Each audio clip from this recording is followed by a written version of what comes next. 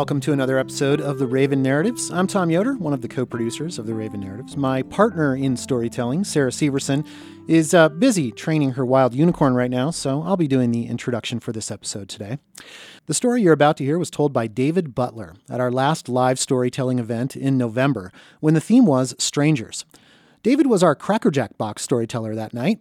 Our Cracker Jack Box storytellers are willing audience members who put their name in our Cracker Jack Box during intermission. We pull a name, and after intermission, they come up and tell a 4-minute story related to the theme. And David's story was quite simply amazing. We do have a Story Slam event coming up on January 13th at 7:30 p.m. That's going to be at the Durango Arts Center. The theme for the night will be Cold Feet, and it's going to be a Story Slam format, so that means that we are going to ask audience members to put their name in our Cracker Jack box, and all night long we're going to be pulling names from the box, and folks are going to be telling stories on the theme of cold feet. Get your tickets now at durangoarts.org. And we hope you'll bring your own story related to the theme of cold feet to tell on the Raven Narrative stage. Here is David's story.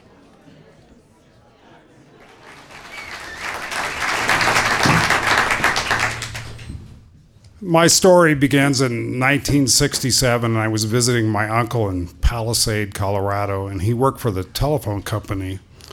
And I went out hiking with him and my sister and my cousins. And I found a glass insulator, maybe some of you know what those are, that were up on the telephone poles. And then my story jumps about 6 years later, and I'm in my senior year in high school, and I've amassed a collection of 3,000 different glass insulators. And I don't know what I'm going to do with them, but I really like them. And so I was about to graduate, and I went to a National Insulator Collectors Convention in Colorado Springs. And I pulled into this place, and the man sitting next to me was really unusual looking. He had bib overalls and a big cigar in his pocket, and he smoked a cigar out of his corncob pipe. He had a straw hat with all these badges and everything on it. And he was driving an Econoline telephone van that had moose antlers, elk antlers on the front of it. So he ends up in the campground where I'm camping, and we started to talk, and he told me that he was from southern Indiana, and I had helped him learn what to sell stuff for. And he said, if you ever get a chance, maybe you should come visit me. And you could just come and stay with us. And then I didn't see him. So on the morning after my graduation, I'd been out drinking all night, and my father comes down and knocks on my door, and he says, I need to talk to you. I said, okay.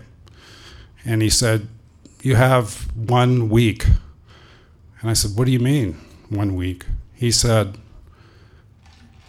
you have 1 week because you have to leave in a week. And I said, well, where am I going? He said, that's up to you. So I couldn't think of any other place to go. So at 4 a.m., I ended up at a place called Hillbilly Hill in Connorsville, Indiana. And I lived there for 6 months with this family, and I had a wonderful time. I traveled all over with him, going to all kinds of flea markets and antique shows and tractor shows. And then fast forward a few years later, I lost track of him. And 15 years after that, I was thinking of him, and I got on the phone one day, and I got the information and called him up, and I said, his name was Raymond. I said, Raymond, do you know who this is? Dave, is that you? And for probably the next 10 years, whenever I went on a trip and I wanted somebody to go with me, I'd call him. He goes, I'd be there tomorrow. He always slept in his van, in the back of his van. And I traveled all over the country with him. And most of the time he would just sit there and not say anything. And then all of a sudden he would just be going along in the truck, total silence, and he'd take his can and go whap like that.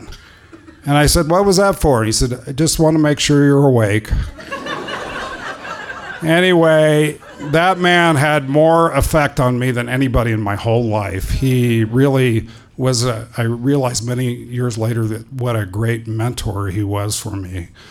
And went from a complete stranger to a lifelong friend. And that's my story.